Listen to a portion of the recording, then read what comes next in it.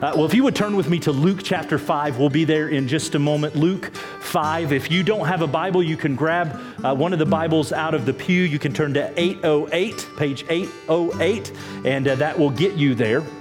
But you know, as we just sang about in that last song, pain and suffering, the sorrow that we carry, it's all around us. We don't have to look far to experience it, to see it in the life of others. Some of you rolled out of bed this morning, and as you were hobbling your way to the bathroom, you did so with chronic pain that you've dealt with for maybe a number of years. Some of you woke up to a tear-stained pillow this morning because you cried yourself to sleep last night thinking about someone or some circumstances that are going on in your life or the life of a friend, a family member. You're grieved. Just last week, we opened our service focusing prayer on Afghanistan and Haiti. Both of those situations have gotten worse. This week, we could add Louisiana, the Gulf Coast, to our prayer request list. And we prayed for the Gray family last week. Elena's dad was not doing well. We prayed specifically in the service, and as most of you are aware, he passed away Monday just before noon. We need to continue to pray for them as they move through the grieving process. Last Sunday night, my wife was on the phone with a family member whose husband had just left her and the kids, trying to help walk through those circumstances. I had a pastor friend that I had talked through some things with through another friend this week, and by all accounts, he's faithful. He loves his people. But for the last 4 months, the people have just been leaving out of his church, going elsewhere, and leaving him wondering, what am I going to do? What is going to become of this particular church? This week, we've probably all been faced with at least one more cancer diagnosis in our circles. Friends devastated by sickness, death, grief, all of the things that we face.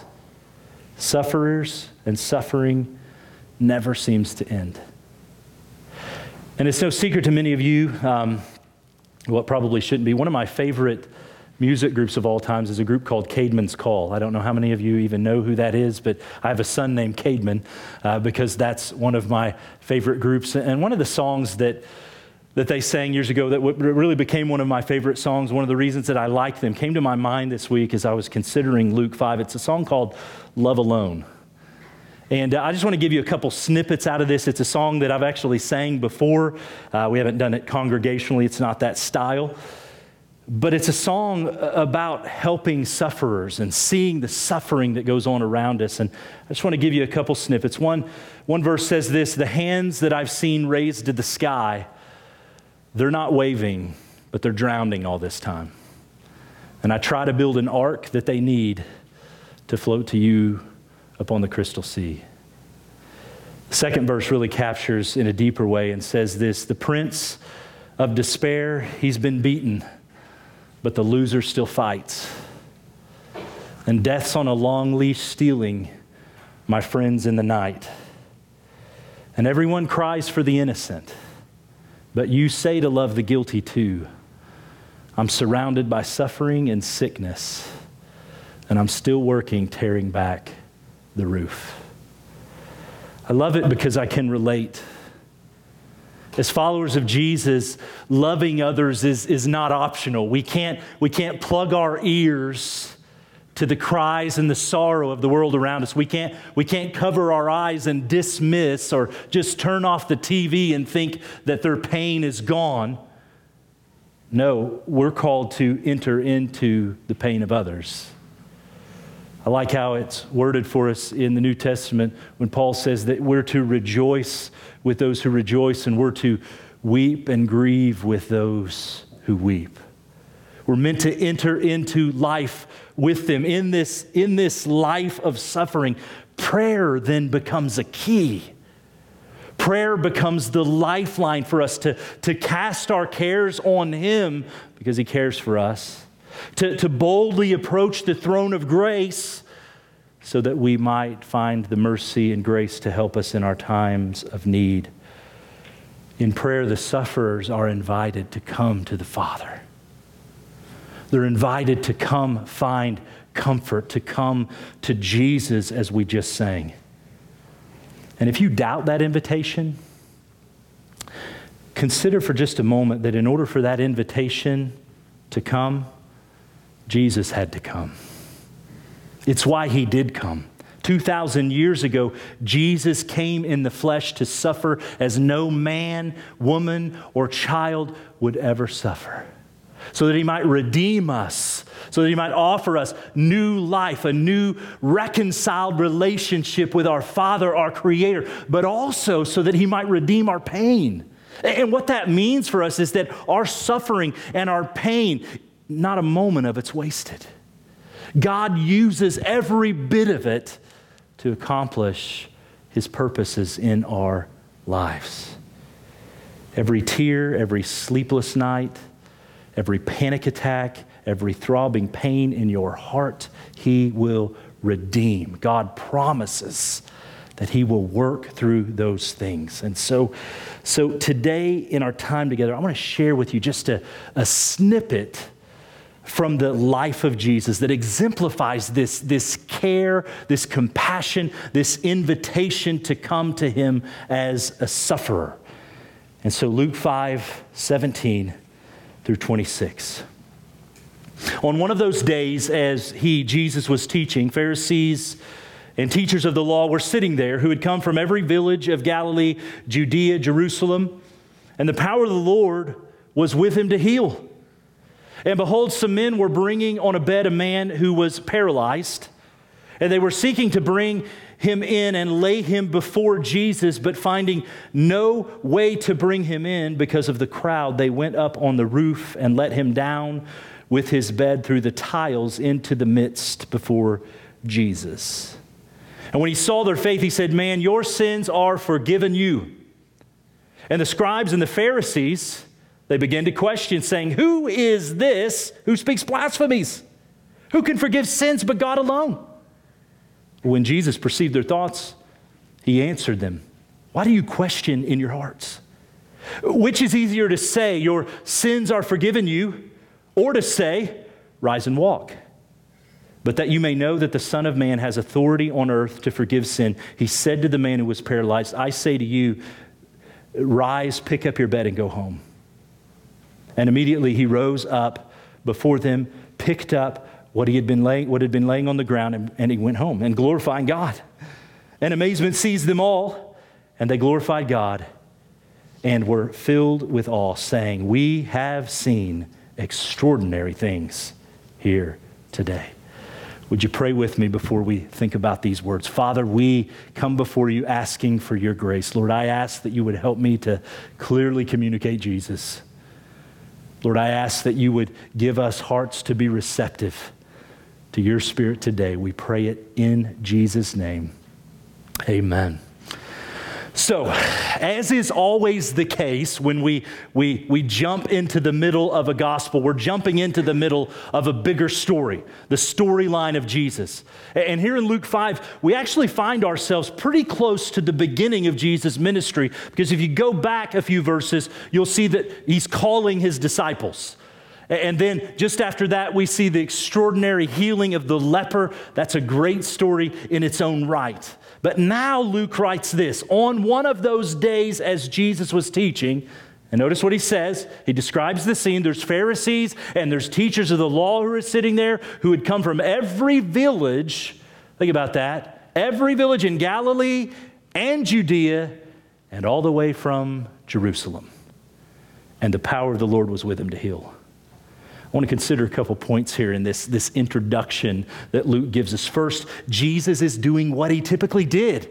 He was a teacher. That's what they called him, rabbi. He would go and he would teach people the truths of the kingdom, the coming kingdom. He would open up oftentimes God's word from the Old Testament, help them to understand it as to what it meant. But you know what happened when he did that? When he would teach those verses from the Old Testament, oftentimes it was contradictory to what the religious leaders had been teaching.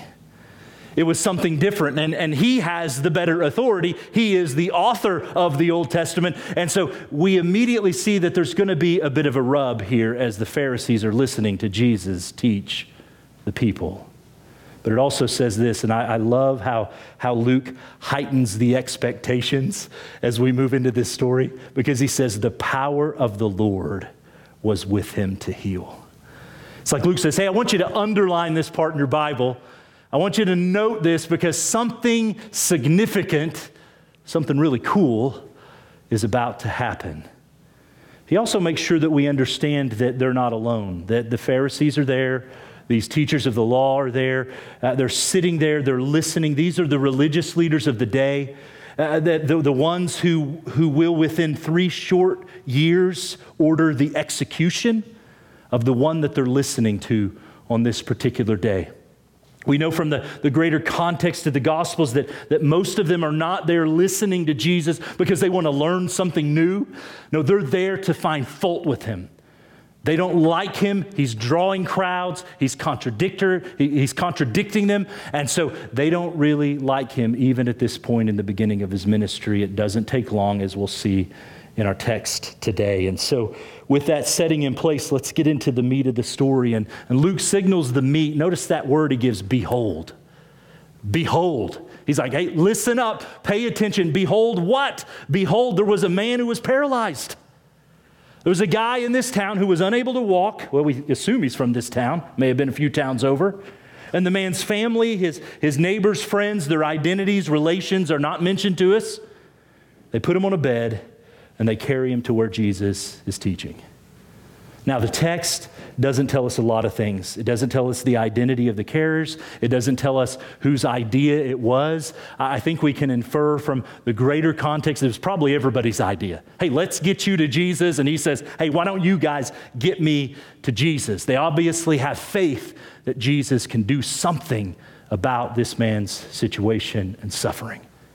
And so when they get to the house where Jesus is teaching, the crowds are too great. Too many people are packed in there. And so just imagine that. These houses are not large. They're nothing like what we live in. And Jesus is inside the house, probably somewhat inside the doorway. And the crowds are getting as close as they can so that they can hear him. There's no microphones. There's no amplification systems. And so they begin to pack in as tight as they can just so they don't miss a word that Jesus is saying.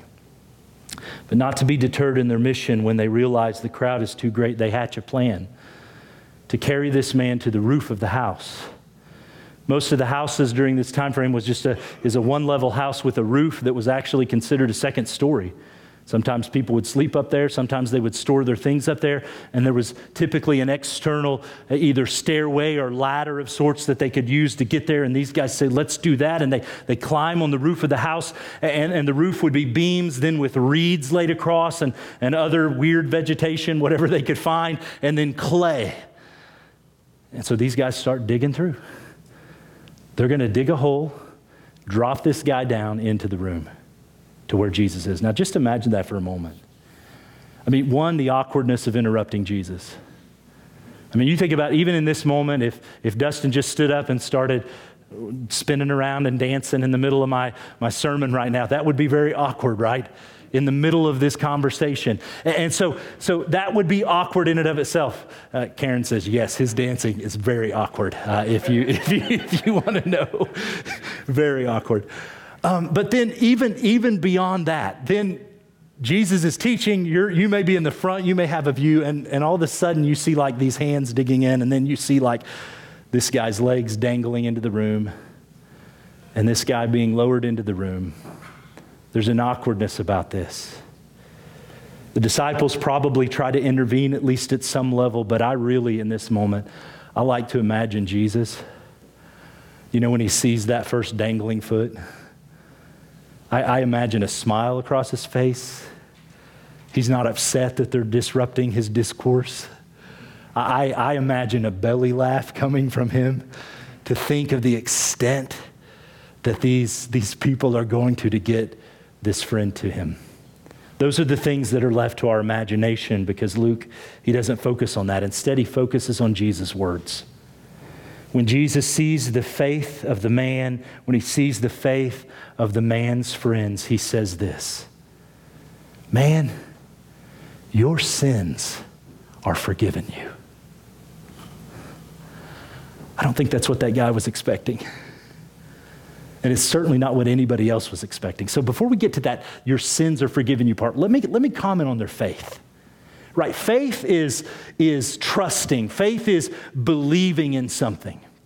And so we often limit it into that particular vein. But their belief and their trust were evident to Jesus. And we could argue, well, Jesus sees the heart of people, right? He's God. So he could see the faith of these people. But even if you take that out of the equation, how else do we see the faith of these people? By their works, all the actions. It's faith that brought them to this place. It's faith that said, hey, let's not give up just since we can't get to him. Let's dig a hole in this guy's roof. Let's drop our friend down. Let's make this really awkward and disrupt everything that's going on right now to see healing to our friend. Yeah, their actions led them to do all of these things. Their faith in Jesus is evidenced by their works. By their works. So now let's get to the importance of the sins are forgiven part. We got to look at that last point if you're following along in the bulletin, the identity of Jesus. And again, we're left with our imaginations to consider the response of the man even hearing those words. He doesn't have a rebuttal. He doesn't say anything in return. But I have no doubt that he had never heard those words before. You see, to be a sufferer in the first century, to be an invalid, a paralyzed individual during that time, you would have been marked as a great sinner. This guy did something terribly bad in his life to deserve this. And no priest, no self-respecting priest would have ever offered this guy forgiveness. As a matter of fact, most priests and the religious leaders, as we see even from the greater context of the New Testament, wouldn't have given a man like this the time of day. And can you imagine then the relief when Jesus looks at this man and says, your sins are forgiven? That's not what he came there for. Jesus gave him something far better than he came there to get. He just wanted the ability to maybe walk again, if he'd ever walked. We don't know. But Jesus offers something better, something more significant. Oh, what a beautiful, beautiful scene. Some of you feel the same way as the people in the first century. We struggle here with this doctrine of Pharisees that still lives and breathes. It takes up residence in our being. We equate suffering and pain with sin. Right? Certainly we live in a broken and a fallen world, and sin is what has disrupted and brought such pain and brokenness. But when we see somebody having a rough week or they get in a car accident, we think, man, what did they do to upset God? Or when things don't go our way, we don't get the promotion we thought we were going to get, we think, God, where's the sin? What did I do? I thought I deserved this. This particular doctrine creates a vindictive and a bitter God. And that is not the Father who sends his Son. That is not the Son who comes in love. That is not the Spirit who pours out his love in our hearts, as it says in Romans chapter 5. I challenge you, banish that doctrine, that teaching out of your mind and out of your heart. But again, Luke doesn't focus on the response of the man. Instead, it's interesting, he directs his attention towards the Pharisees, to the religious leaders who are there.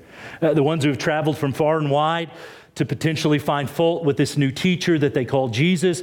And what is their response to Jesus' words to the paralyzed man?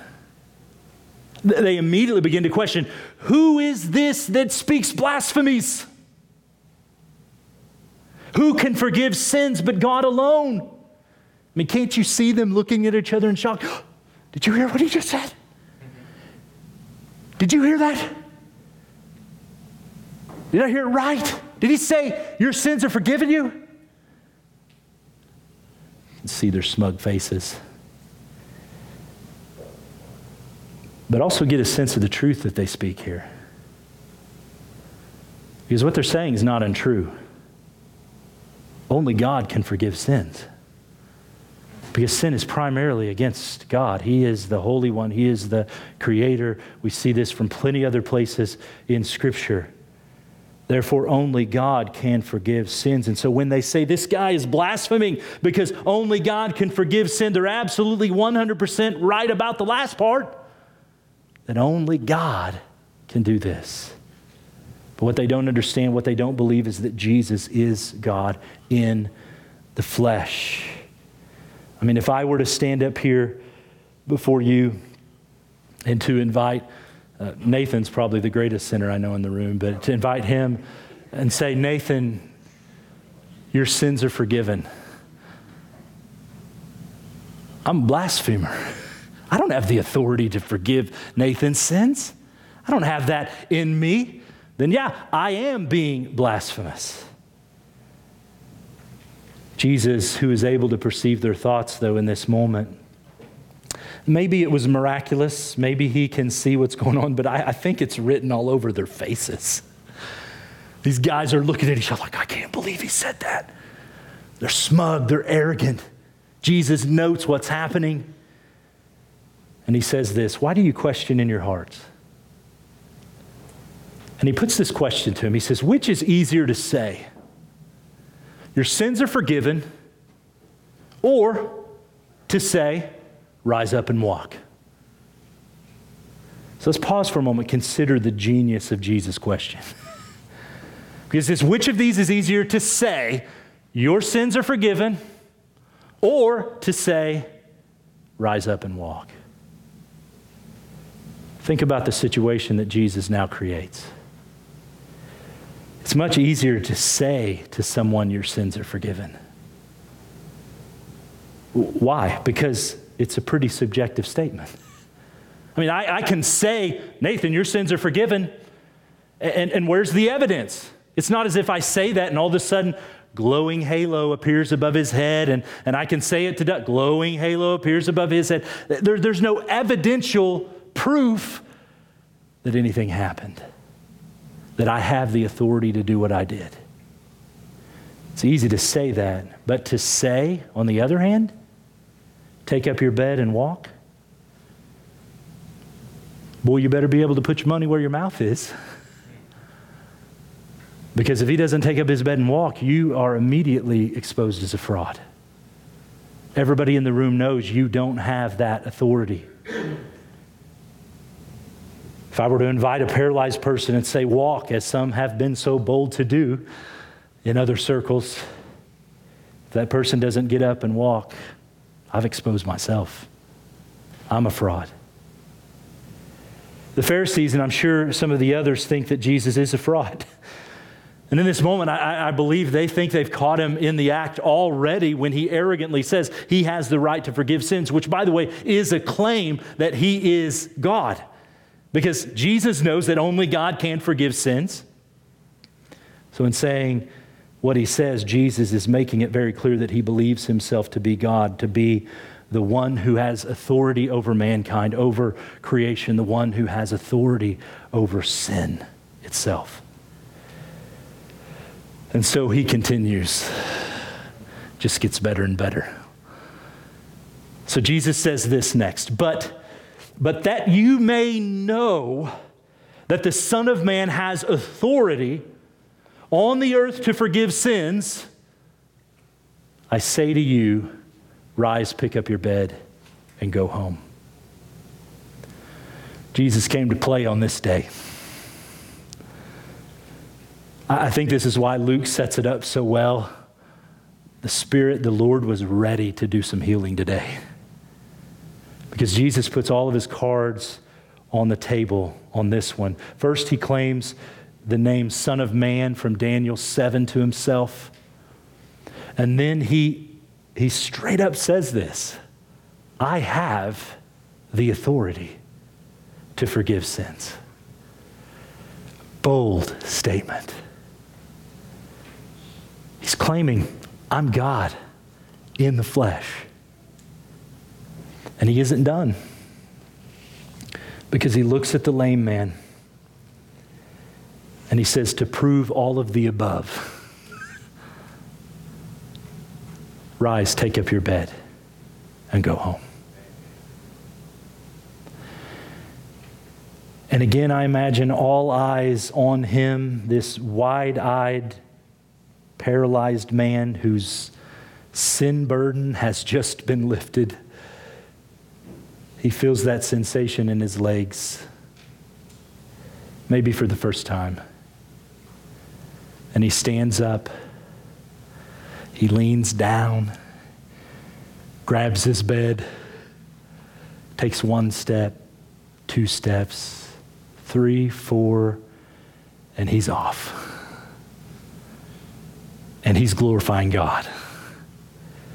And the people, the crowd, they're observing, they're looking. What did we just witness? See, these are small towns. If a person who was paralyzed showed up here, there's a good chance we wouldn't know him. They knew this guy. This guy had probably laid and begged money from them. He was probably related to half of them in these small villages that were there. They knew who he was. They knew he'd been lame. And so the crowd is amazed, and they too glorify God for what they've seen on this day. See, in this turn of events, Jesus offers clear evidence that he is God in the flesh, that he has the authority in himself to forgive sins. And I hope today that you're here and you say, I believe that. I believe Jesus to be God. I have no doubt on that day that many arrived skeptical about Jesus being the Messiah, the anointed one, but they left with no doubts in their mind. Case number 1, the lame man. No doubt in his mind who he just met.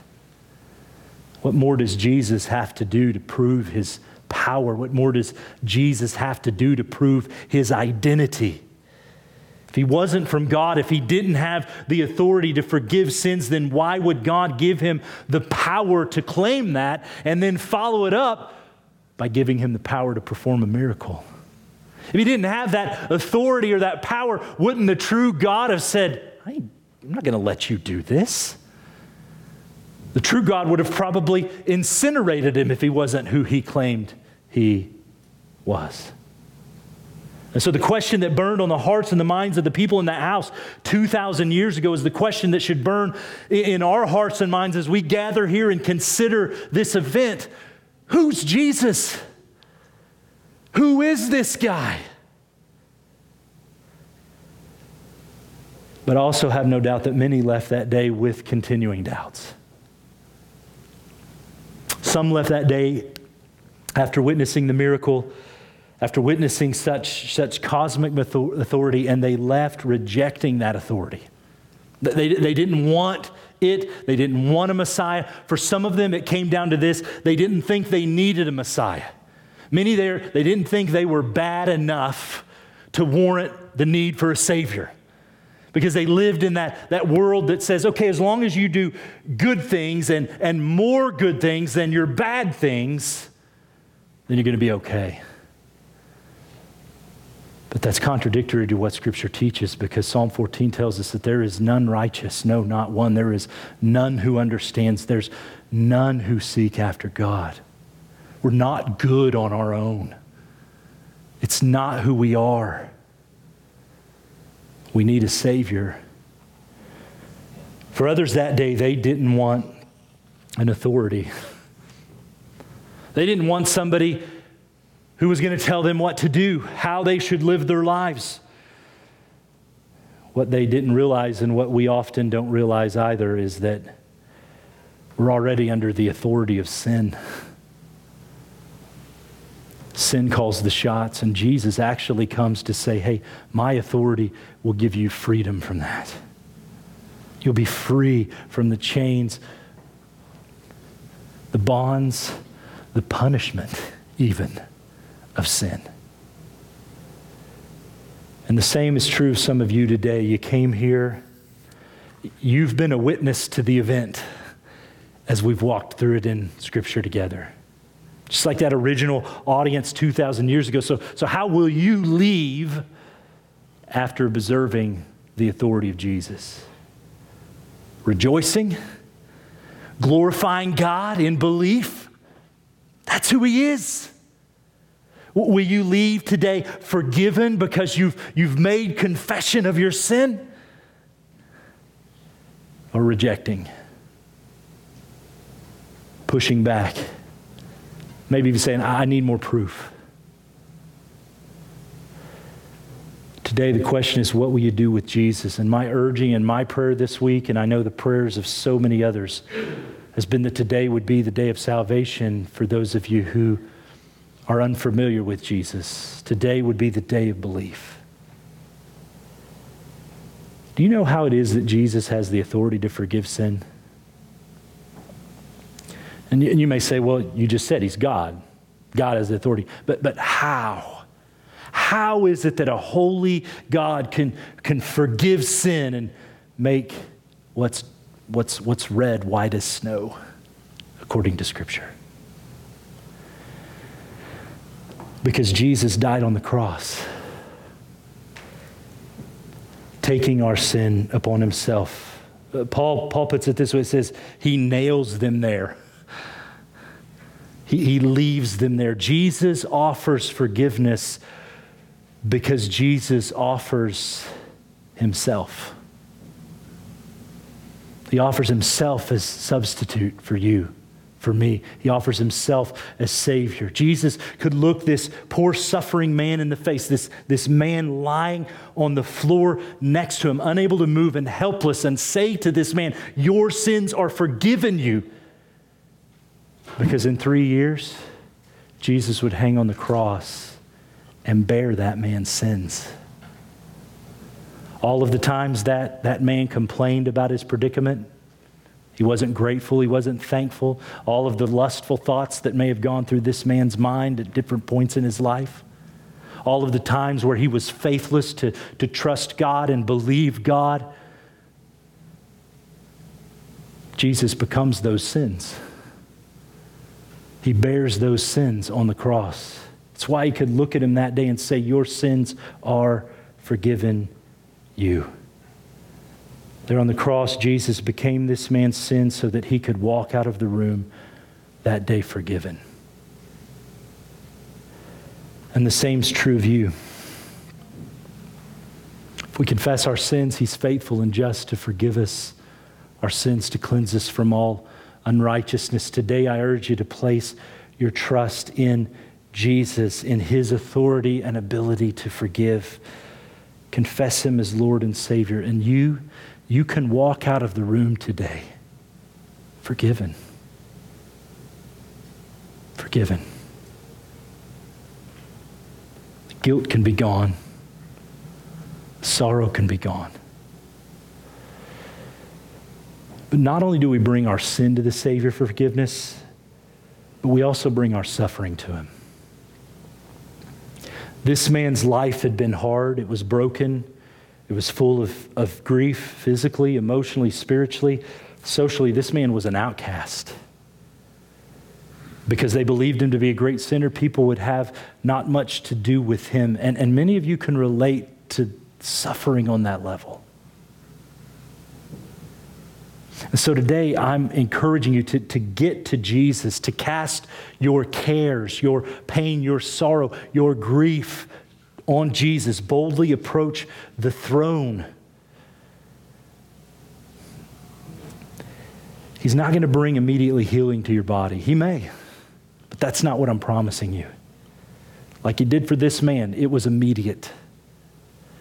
I'm not suggesting that He'll heal your broken relationships, your broken heart in the moment that you pray. But I assure you this, that in the trial, as we sang earlier, He will be with you. That He knows the pain that you experience. He's been tempted and tried in every way like we are, yet without sin. And I also assure you of this, that the work that He has started in you, He will bring it to completion, and you can trust that truth. And then, and here's the good one, there's coming a day when He will make all things new again. And He says, I'll wipe away every tear. Death and sorrow will be no more. This is the assurance we have. This is why we go to Jesus with our suffering. In the moments of pain and suffering, go to Him. And if you can't get to Him like this man, call some friends. Say, help me get to Jesus. This is the importance of having a church family around you, so that in those moments you have people who can help carry you to the one you need to go to. So let's talk about that for a moment. It's Family and Friends Sunday. And I assure you there's no greater friend than the one you'll find in Jesus. But the reason I was drawn to this story was those people carrying their friend to Jesus. Some of you may have had some people carry you here today. They're your friend. They invited you to come along. It wasn't so you could hear some great music necessarily, or certainly not me. But Jesus.